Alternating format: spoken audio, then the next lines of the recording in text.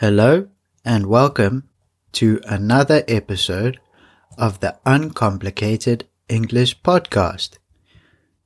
Before we get started, I'd like to remind you all that the full transcript for this episode can be found for free on my website at uncomplicatedenglish.com, where I also give one-to-one conversational lessons. Also, if you are watching this video on YouTube, you can put the subtitles on by going to the settings in the bottom right-hand corner. Today, we are going to learn about a disaster that shocked the world in 1989, the Chernobyl disaster.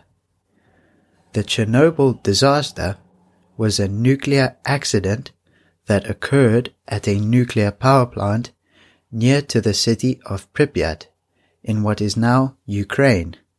But at the time, Ukraine was a part of the Soviet Union. The accident started during a safety check of one of the reactors. The reactor is where the nuclear reaction takes place. The test was meant to test how the system and the staff would react if there was a power failure, if the building suddenly didn't have electricity. At the time, the government knew that the nuclear reactor might become dangerous if there was a power outage. They had run the same test 3 times before, trying to find a solution to the problem. But each time they tried, they couldn't solve the problem. What was the problem? Well, the problem was that if they were to lose power, they would not be able to keep the reactor cool. Nuclear reactors create a lot of heat and need lots of water to keep them cool and safe. But if they were to lose power, then they would have to wait for a backup generator to start working. However, it would take about 1 minute and 40 seconds before the generators started working. This was a major problem, and if the reactors were to get too hot and overheat during this time, it could create a huge problem. So, on April the 25th, another test was planned to see if they could find a solution to this problem. However, the test was delayed for 10 hours.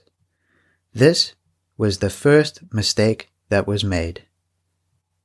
The crew, the group of people that were going to run the test, were young and inexperienced, and they didn't have enough time to get ready and prepare for the test. They switched off the emergency cooling system. This was a backup that would immediately pump water into the reactor and cool it down if it started to get too hot. During the test, the crew were meant to reduce the power of the reactor slowly. However, the power began to drop much faster than they had expected. To try and bring the power of the reactor back up, the crew decided to remove most of the control rods. The power began to rise, so the crew decided to put some more rods into the reactor to keep the power stable. However, these rods had graphite on their tips. That caused the power to rise even further. So, the power rose too quickly and rose to 10 times its usual number. It is believed that there was a steam explosion.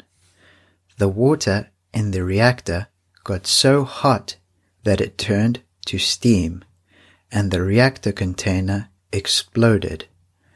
Nuclear material was thrown out into the air, and it began to spread out. Hot graphite exploded and landed around on the roofs of other buildings that housed other nuclear reactors. These pieces of hot graphite started to burn and start fires. If things were to get out of control, these fires could burn through the roofs and cause the reactors inside to explode. Firefighters quickly rushed to the power plant and tried to extinguish these fires.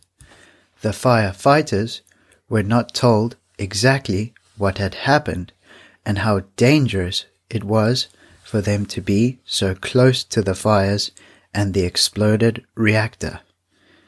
Some of these firefighters, like Vasily Ignatenko, who climbed up to the roof of the building to spray water onto the fire, died within a few weeks from the radiation.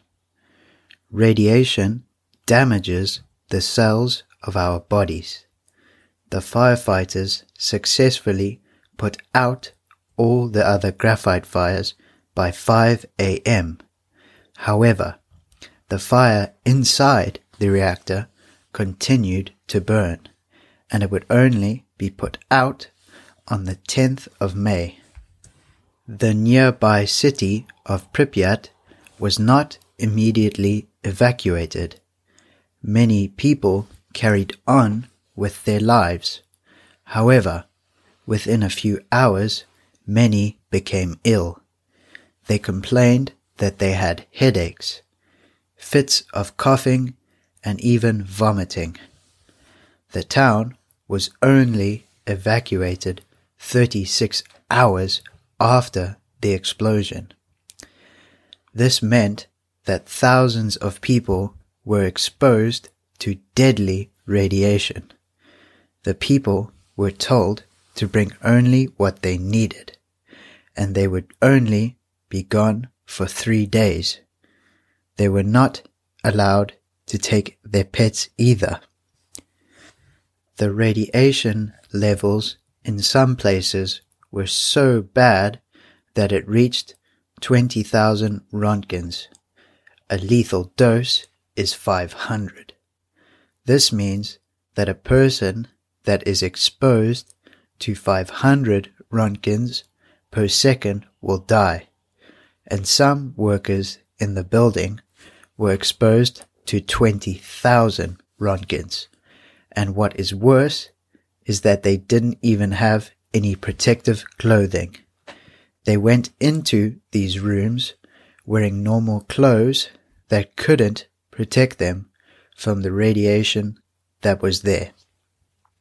Another terrible accident that occurred during the panic of the disaster that made it much worse was that at the nuclear plant there was only one radiation meter that could measure radiation levels of up to 1,000 Roentgens.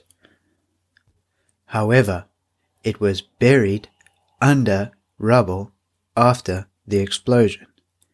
The other meters that the crew had only measured up to 3.6 Roentgens per hour. This was considered at the time as not a lethal dose, and as a result, the people at the plant had no idea just how bad the levels of radiation were, and carried on working. Because of these false readings, the reactor crew chief, Alexander Akimov, didn't believe that there had been an explosion, and he stayed in the control room with his crew. He also sent some of them to pump water into the reactor to cool it down. None of them had protective clothing, and all died within 3 weeks.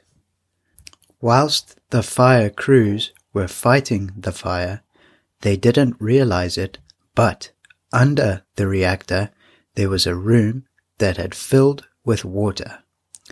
This was a big problem, because above the room, graphite was burning through the ground.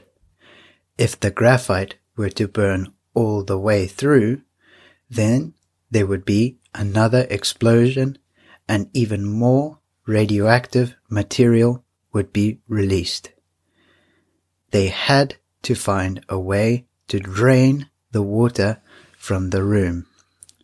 To drain the water from this room, a gate had to be opened so that the water could drain. To do this, a group of volunteers would have to go into this room and open the gates. 3 brave men volunteered. When I say that they volunteered, it means that they didn't have to do this. Nobody made them do this. They decided that they wanted to do it, to help. This was incredible, because the 3 men knew that they were going to go into a dark room where the levels of radiation were extremely high. Also, the room was completely dark and the water was up to their knees. The 3 brave volunteers successfully opened the gate and drained the water out of the room and managed to avoid a further explosion. Incredibly, 2 of these 3 men are still alive now, and the 3rd died in 2005. By December 1986, engineers had built a large concrete dome over the reactor. This meant that the level of radiation that was coming out from the reactor dropped. However, this building was only meant to last for 30 years. In 2013, a large part of its roof actually collapsed. In 2010, work had begun on a new container for the building, but was only finished in 2016. The Chernobyl disaster also had a major impact on the local environment. After the disaster, a small patch of forest downwind of the reactor turned a reddish-brown color and died. Today it is called the Red Forest because of this. Many animals died or stopped being able to reproduce. Many animals were also born with major defects. Some were born missing limbs, eyes, heads, and even ribs. However, in some parts of Chernobyl, wildlife has actually flourished because now there are no humans to hunt them and they have more space to move around in. The Chernobyl disaster is considered the worst nuclear disaster ever, and it is a constant reminder to us of the dangers of nuclear energy.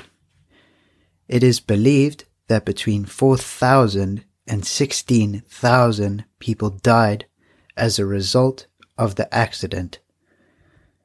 Thank you very much for listening to this podcast.